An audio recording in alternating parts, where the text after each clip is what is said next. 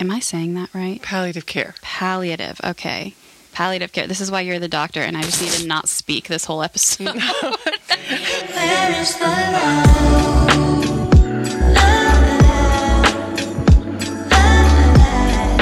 Where is the love?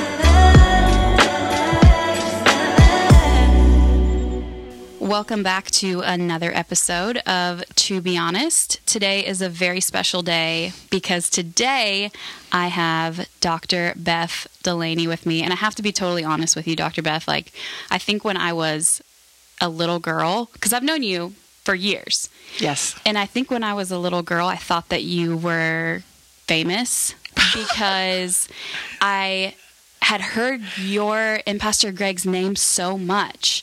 And I didn't really know you guys, but I had heard your name so much and I had seen you around. And I remember one time we were, I think it was Hog Wild. Do you remember when we used to do I do. that? I do. We were at that event and I saw you and I was like, there she is. Like you were just this hero, just like this famous person. And you knew my dad. You were good. You I and did. Pastor Greg were good friends with my dad. So honestly, it just feels like it's such an honor to have you on today's episode. And over the years, I've known that you are just a hero in the medical field. You're a hero in the faith. And so it's truly an honor to have you on today's episode. So thank you for agreeing to be on today. Celeste, I didn't know any of that. So thank you Well, now for you know. letting me be here. I just, as we've talked before, I don't have that perception of myself at all as more of a just girl from Xenia, and that God has done more than I could have ever asked or imagined in my life, and really, honestly, just in awe of what has happened. And I don't even know what to say. I'm overwhelmed. Thank you so much for letting me be here. Of course. I want to read what I have here to intro you because I don't want to leave anything out. Oh, no, I'm certain that you don't need to do that. I want to read it. The people need to know. If you need to hide under the table for this, you can. Okay. So I am getting under the table right now. And now she's crawling under the table. Okay. Dr. Beth Delaney is a doctor of nursing practice who has been caring for people in the areas of cancer, cancer survivorship, and palliative. Am I saying that right? Palliative care. Palliative. Okay. Palliative care. This is why you're the doctor, and I just need to not speak this whole episode. Palliative care for the past 30 years. Since 2019, she was honored as the Miami Valley Hospital Foundation's Champion of Hope. That's incredible. And the Dayton Business Journal's Healthcare Hero, both in the medical healthcare provider category. Recently, she was induced into the Hall of Honor at Xenia High School in her beloved hometown in Ohio. Currently, she serves as the Chief Nursing Officer and Vice President of Wellness Programs for Cancer and is a nurse practitioner at Dayton Physicians Network. She loves to partner with her husband and high school sweetheart, which I didn't know that before I read that. That is so sweet. Totally true. Pastor Greg Delaney, and serving individuals and communities to serve those with substance use disorder through education, communication, and innovation. They are the parents of 3 children whom they love deeply, Hillary, Samantha, and Ian, as well as their 2 son-in-laws, Cameron and Alex. Awesome. Thank you. So awesome. So no, you didn't say you know Sammy. So. I do know Sam. I know. I do know Sam. She's so sweet. We kind of grew up together, and we went to youth together. I think she's a little bit younger than me. Yeah. But yeah, she's awesome. She's so beautiful. Thank you. So gorgeous. All your kids. So beautiful. But I have a couple questions that I want to ask you. Let's do it. While you're on today's episode, while I have you for the time that I do. And the first question is, what has been the most impactful moment of your career? Or do you even have one? There are so many, only because, you gave me the questions before to ponder and think about, because that's the right way to be prepared. And when you said that, I'm like, I think more about what the work that I never anticipated to do. So for all those folks out there, like, I didn't have a family who went to college, so that didn't even really enter into what was I going to do, how was I going to do it. So when I end up being a nurse and then end up working with people who have a cancer history and a cancer background, then get the opportunity to work on an interdisciplinary team, working with people who have a life-limiting illness and terminal illness for really most of my career, and for about 10 to 15 years at a trauma center, you just see so much. Yeah.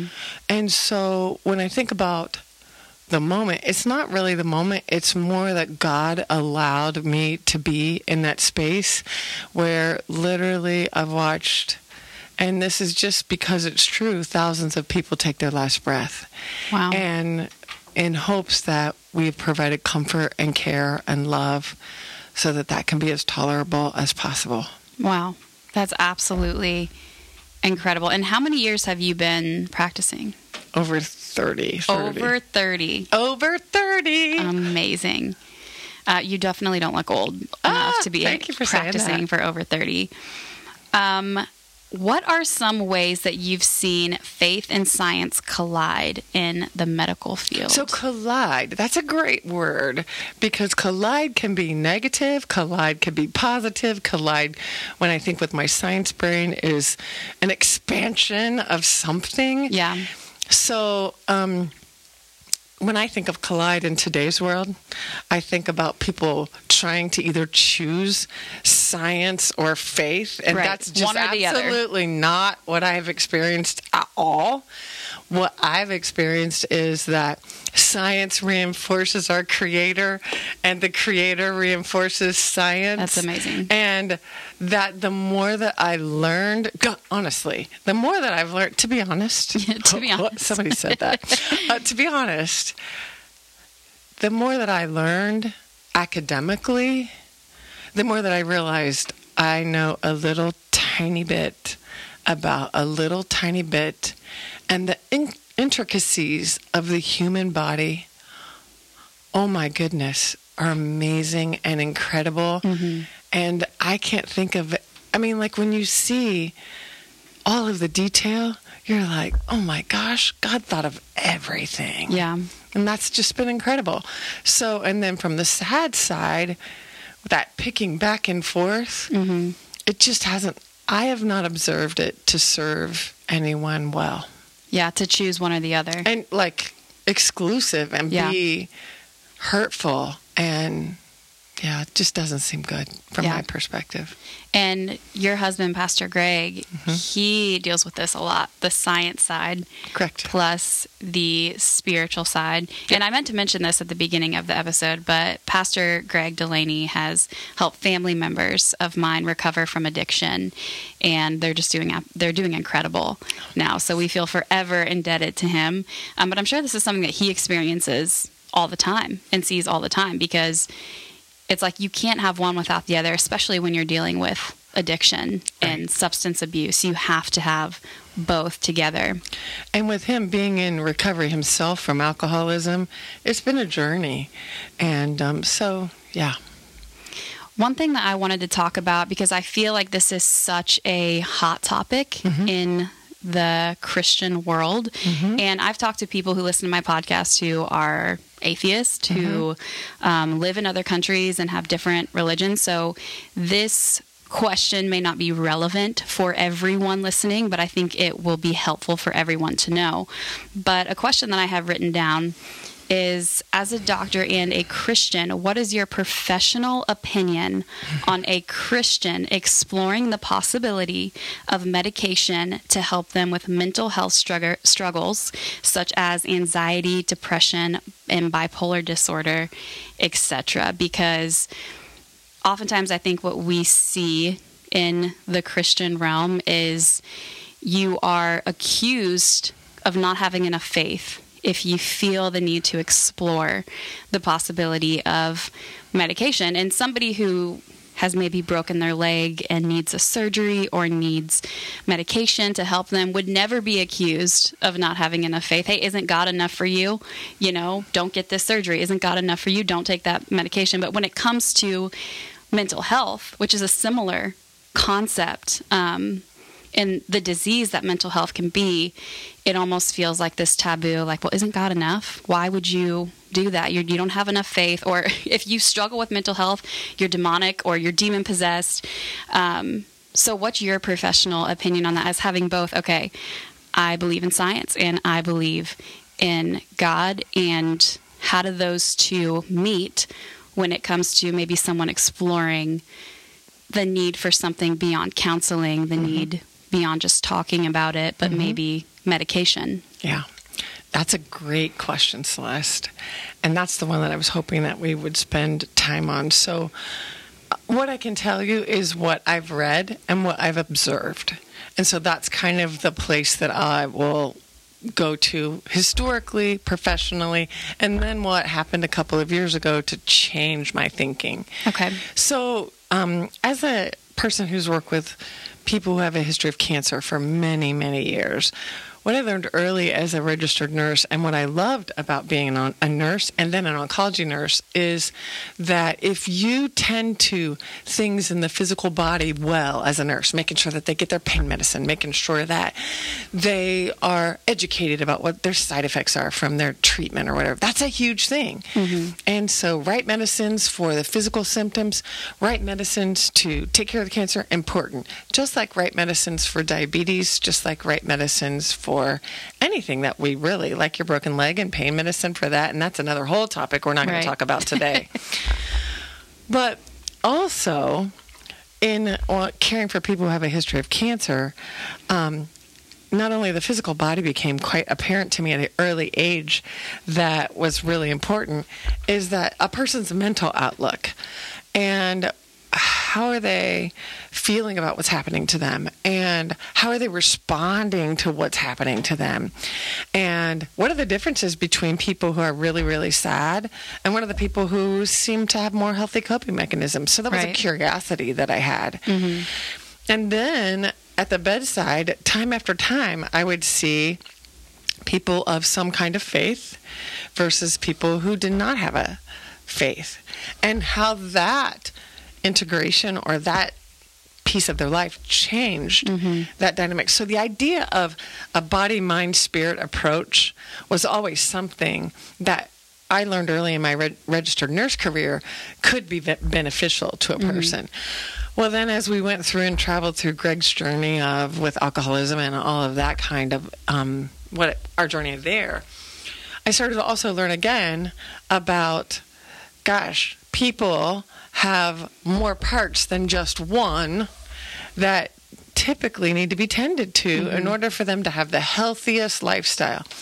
Then about 3 summers ago, as what happened is, Greg, you said, and we're so grateful that, again, what the Lord has done in his life and allowed him to be working in communities, people would start to ask, as a person, myself, whose father had alcoholism, struggled with substance use disorder, ended up committing suicide. My husband, I have had other family members that really have struggled. This whole idea of therapy and groups. And so I spent a lot of time there just kind of learning and figuring those things out. And when groups started asking for Greg and I to come together, they would say, what do you think about as a doctor? And what is the science behind? And that's when I started to take a deeper dive into all of this. And what I realized and what I learned, for those out there interested, Dr. Caroline Leaf has done a lot of work on the concept of neuroplasticity. And I first kind of got introduced to her information, and I thought, oh, that's very interesting to think about. As a nurse who's worked with people who have been so sick for so long, things like near-death experience, things like that, those are all things that I love to read. I'm curious. So reading, listening, those are things that are just, I love to do. So done a lot of research on that. But this summer, 3 years ago, when we were starting to get asked more, God turned me to the scripture. He said, I want you to look at what Jesus said. And even for people who are not of a Christian faith, in our faith, clearly there are times where we hear about love the Lord with all your God, love the Lord your God with all your heart, with all your mind, with all your soul, or your spirit, or whatever your translation is. All of a sudden, it was like a light bulb went out in my life. I went, oh my goodness, straight from the mouth. It to me said there's 3 parts to a person. I mean, like that's what was resonating in my life. Yeah. And then it was like, okay, let's learn more. And what I learned was, I don't know that people realize, and this is what we've started to learn and dig deeper on, is that when people have thoughts or emotions, they have physical changes in their brain. Parts of their prefrontal cortex, parts of their brain, in the front of their brain, in the middle of their brain, deep in their brain, are actually physically changed, most of the time by hormonal structures related to outside experiences. So when you think about anxiety, depression, outside experiences can cause hormonal changes that can physically change a person's body. So for me, that I'm was saying, like I know everything that you're saying, and I'm just learning. So I me love saying you. is not like, right, yeah, I know that. It's me just literally sitting here looking at you learning this. It's absolutely incredible. I know, right? So then that takes me to, as a doctor, a nurse practitioner, to say, all of that stuff that I learned early in my career then brings me to, then when I'm working with someone, I want to know what's going on with them physically. I want to know what's going on with them mentally. I want to know what's going on with them spiritually. Because all 3 of those things together, seemingly, in my observation, have created a place where people can be healthier, can be whole, and actually, if you look at the research, live longer, have a better quality of life, have less anxiety and less depression. So all of that to say that what I've learned in that sphere, when people start to understand that there are physical implications related to mental and spiritual health, what I hope is they will have a yearning to learn more. So increasing your knowledge, because one of the biggest problems is we have stigma, a lot of stigma about a lot of things. And so a lot of times Greg and I are talking about the stigma around anxiety and depression. And I believe that people are isolated, and that's just so paralyzing for people. And so really, as a nurse practitioner, looking at all spheres of a person and figuring out how I can help them in each sphere. And maybe that is medicine, because maybe they need a little bit of medicine to just be able to even function, so that then they can hear how to treat their trauma, or how to then even be open to hearing anything spiritual from any point of faith. Does that make sense? And does that help? Yeah, that does make sense. It's like they maybe have the need to take medication or to have medication just to be in a place Right. where they can even understand what's going on with them. Absolutely. And be in a place that, I mean, we've understandably, in this world, there's so much hurt. And people are experiencing so much sadness. It's just heartbreaking. Yeah. And all of that it can turn into physical implications in a body. And so it's just heartbreaking. So how could we, when you, for me, look at all the times where love was a really good approach, not use that again, and not use every opportunity to help a person. Yeah. Yeah, that's amazing. Well, thanks. Well, there's a whole bunch more that could be said. Amazing. But I'm sure. Another question that I had for you is, can you give some insight on how, and I know you kind of touched on this a little bit, but on how trauma affects the brain and even just developmentally and mental health? Asking for a friend. So that's kind of what I was saying earlier. I was actually thinking about this question. I actually looked up some, you can actually YouTube, and I got to be careful because in the internet there's lots of, all kinds of information out there. But most of the time, if you can go to credible national organizations that are specialists in the area of which you're interested, there's video on that shows the changes. And so I guess I just want to reiterate that it's about, I believe that God designed our bodies so something as simple as like a fight or flight mechanism when you're threatened can be helpful. Like you see danger, run away, get away, flee, get out of here, right? Yeah. However, if that, whatever's causing that, lives in your house or is repeated exposure, what happens is your body then lives in the space where it's stressed all the time. And those hormones in your body can cause changes. And so that's really, really an important thing to recognize. And the other thing that I think Greg and I come across often is, well, yeah, especially when it comes to substance use disorder, anxiety, depression. Well, here's the bottom line. I could say in my experience, no matter what it is, whatever the human response is, whether it's physical, emotional, or spiritual, many times there's a deep pain from something. Right. And it's a reaction to the deep pain from something. That reaction is what's happening. And when it comes to things like substance use disorder, anxiety, depression, it could be a combination of things. Traumatic experiences, whether they are from events, weather events, to terrible tragedies, to military experiences, to sexual abuse. Those are horrible. Mm. And the body has to try to protect itself from the deep sadness and pain that it's experiencing, and therefore tries to cope.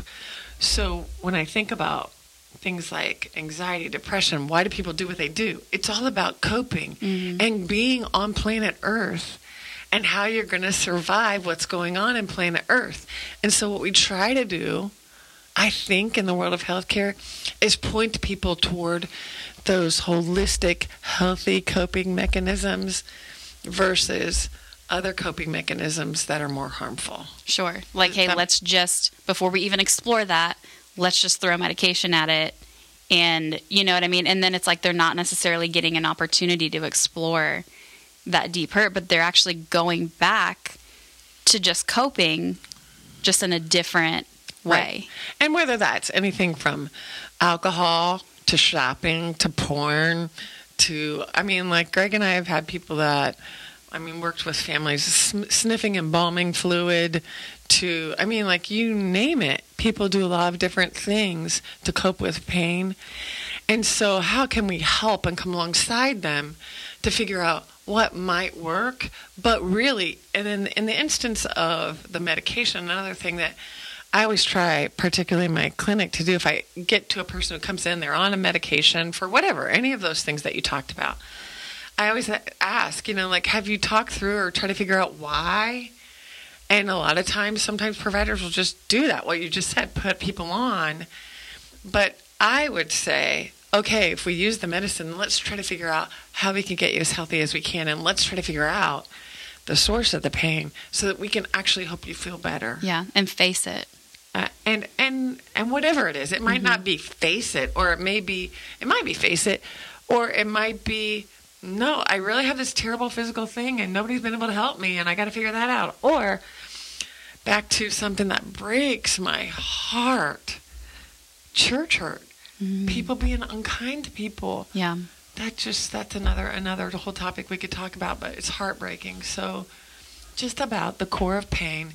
And when we talk, the last thing I want to say about substance use disorder is people I have heard say, particularly people of faith, well, it's their own fault. They made that choice to do that. Mm-hmm. And I would just ask people to reflect on that for a moment, because it doesn't take many exposures of the physical body to be exposed to some kind of substance where it becomes physically attached to the substance. Some would them the word dependent or whatever, but it doesn't take many exposures. And based upon your genetics, your risk factor, your availability, all of those things might be more or less in any individual. But I would wonder if people would feel like they're making a conscious choice if they are a young teenager at a party being exposed, and that they're making a conscious choice thinking that their couple exposures might indeed lead down a trail that could be not healthy. Is that really their choice? I don't know. Maybe, maybe not. And then there are other times when people with mental health issues, bad traumas. We have people that we work with in our ministry that parents were using heroin, crack cocaine, and the way that they got their toddler to shut up was they injected him or they made him suck on something. And so I'm not sure that was their choice. Right. So all I would say is just try to love people. Try to reduce your language of, why are you doing that? Because that just will not work, especially when they've had their brain changed, to tell me more about what happened. Yeah. Tell me more about the journey you've been on. Yeah. Does that help? Yes. That's awesome. So you also kind of touched on this, and if you feel like you've answered it enough, we can just move on to the next one. But what do you believe should be the church's approach to help someone who struggles with their mental health? So one of the things that we're trying to help congregations, faith communities understand is just get more knowledge. Because a lot of times there are a lot of well-meaning people out there trying to do the best that they can, and they don't, a lot of us don't know we don't know. Mm-hmm. So one thing that faith communities can do is get educated about, there's concepts called mental health first aid, and that's what's your lane, and when are you out of your lane, and when do you need to raise your hand and say, I need help? Yeah.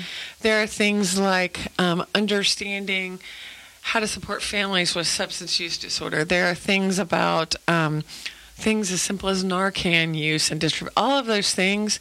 There are emerging education opportunities for people of faith to get educated about this, and oftentimes, way more than not, once people have a greater understanding, they have greater empathy, they can also look at themselves and figure out, oh gosh, what do we know? Yeah. We all are here trying to figure out the best way on planet Earth to figure it out. And for me, I'm so glad that God's around and He's a place that I can get help from. Right.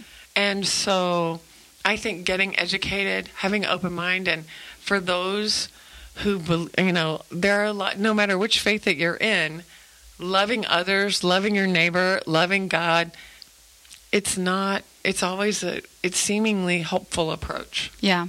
I think that's so key, is to not assume as a church leader that you know everything, that you have the answer to everything just because you understand this part of the Bible or understand that part of the Bible. I mean, that's always been a red flag for me when there's one person who feels like they have the answer to everything. So I love that response, just continuing to seek education and learn more. That's awesome. And in the same way, a lot of times especially when Greg and I have been in deeply science-filled audiences, of understanding the important role that faith and a healthy faith community can provide. Mm-hmm. Deep love and encouragement.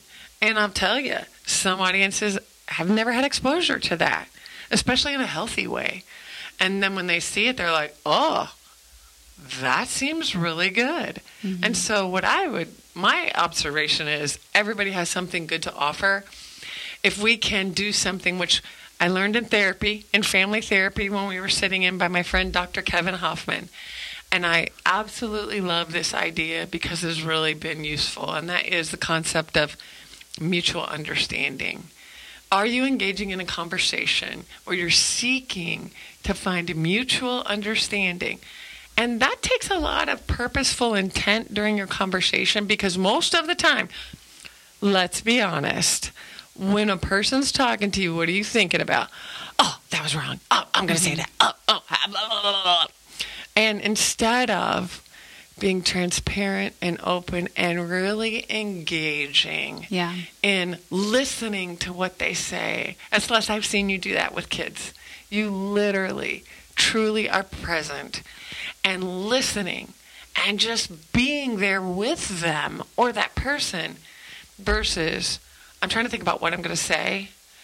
And then it becomes a win-lose in the conversation versus let's have an interaction where we both understand where each other are coming from and why each other might be thinking what they are. Yeah, that's awesome. And I think people, I'm pretty sure I've said that's awesome to everything you've said because I feel like I have no response because I'm just sitting here learning from you right now. Well, it's all God. But I think that makes people feel heard when you do that. Right. And when people feel heard, they feel seen. And when people feel seen, they feel valued. And so that's an incredible approach. I love that. I told you earlier that I love resources, and I'm reading a book called How Not to Save the World by Hosanna Wong. Yes, I have that book. And she says exactly what you just said. And so, shout out to her. I've been enjoying a book, and it's one of those books where I read a few pages and then think about it and reinforcing that hopefully we can do things to love people well. Yeah. So I feel like we've been talking for 5 minutes, but it's long. It's getting close to the end of our time together. All right. I had one last question for you, and that is, what would you say to a pastor or a leader who is struggling with their mental health but feels like they can't discuss it with anyone or feels the need to hide it? Because I remember this was something that I even faced a couple years ago when I was really struggling and really just not knowing what was appropriate, Right.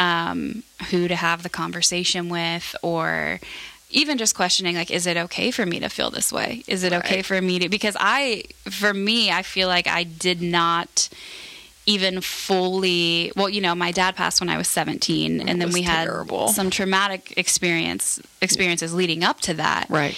And you can't process that when you are 17 fully. Right. And so I feel like I did not fully begin to process things until my early 20s. Right. And when I actually began to process them, because I wanted to seek wholeness and I wanted to seek wellness for myself, it was like opening this giant wound. And this sounds kind of gory, but I kind of just felt like I was bleeding everywhere all the time. Like I just didn't. I had opened up something that I had no idea, that diving into the healing process, I had no idea that that's how it was going to be. And it caused for a lot of issues for me to try to pursue that wholeness. And so thankfully I am in such, thank God, I'm in such a better place now and have been able to receive a lot of healing that I needed at the time. But what would you say to a pastor or even just a leader who feels like, who do I turn to, or feels like they can't talk about that because of their position? And again, I'm thinking about being sensitive to all listeners. But when I think about, from a Christian faith perspective, one of the examples that jumps out at me, first of all, is reminding people again, here we all are trying to figure out how to cope with planet Earth every single day, every hour. So that's not, I don't care what your role is. That's what we're all here for. And Jesus in the Garden of Gethsemane, before he's going to be crucified, what is he doing? He is crying out to God. So I just say that to say that it's all right to cry out. And if Jesus does that, then why? And what is happening in a person's mind if they feel like they can't work through, share, figure that out? Now, what does that mean? Of course we're going to go to whatever your faith tradition says. Work through that.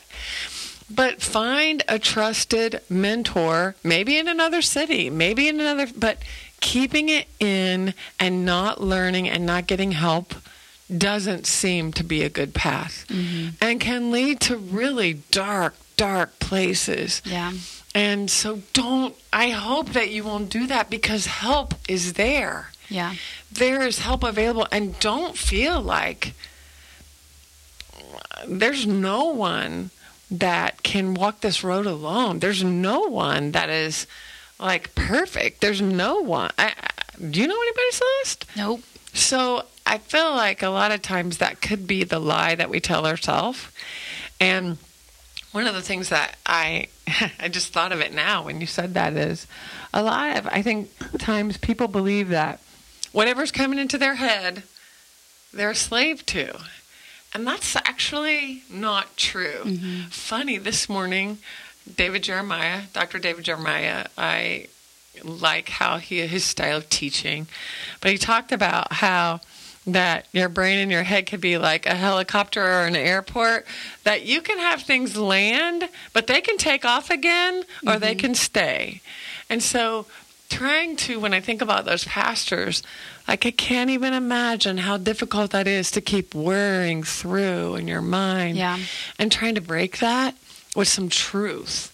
And for me, I actually literally used Joyce Meyer's Little Purple Book. And that Little Purple Book, and for me, is very healing to bring the anxiety, depression, discouragement scriptures out and actually say them. Yeah. And it calms me. Yeah. Like with the peace that surpasses understanding. Right. So I feel sad for those people, but I feel like whatever faith tradition they're in, please use it. Use your resources. Talk with your primary care person. Let them know what you're going through. We're all bound to a lot of confidentiality standards. That might be another place, but maybe there's some unrealistic expectations or thoughts that may or may not be true. And that might be helpful. Yeah. What do you think? Yes. Yes? I love that.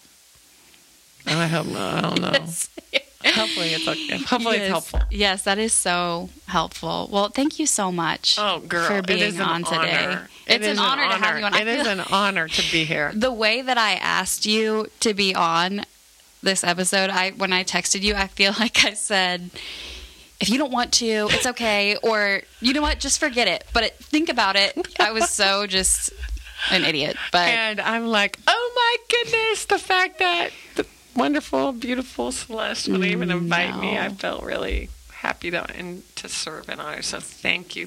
And all those listeners out there, thank you for listening. Yes. Well, thank you so much for being on. Absolutely. And I believe this episode is going to be helpful for so many. And we can't close without saying, definitely, if you're having any struggles with mental health issues, there are hotlines all over, everywhere in the United States. If you just text or put hotline, mental health hotline, talk with your provider. If you don't have a provider, you can look up and find a provider. But help is available. So, you know what we should do before we end this? We need to find like the national hotline, and I have the National Suicide Prevention Hotline. Go, girl. So that is 1-800-273-8255. 1-800-273-8255. That is the National Suicide Prevention Hotline. People want to help. Their healthcare providers typically really, really want to help. So reach out to us so that we can help figure out a way to help you feel better. Awesome. Thank you so much. Bye, girl. Thank you. Thanks for listening today. And if you'd like to be notified when a new episode is released, you can subscribe to this podcast and follow me on Instagram at Celeste_Ely.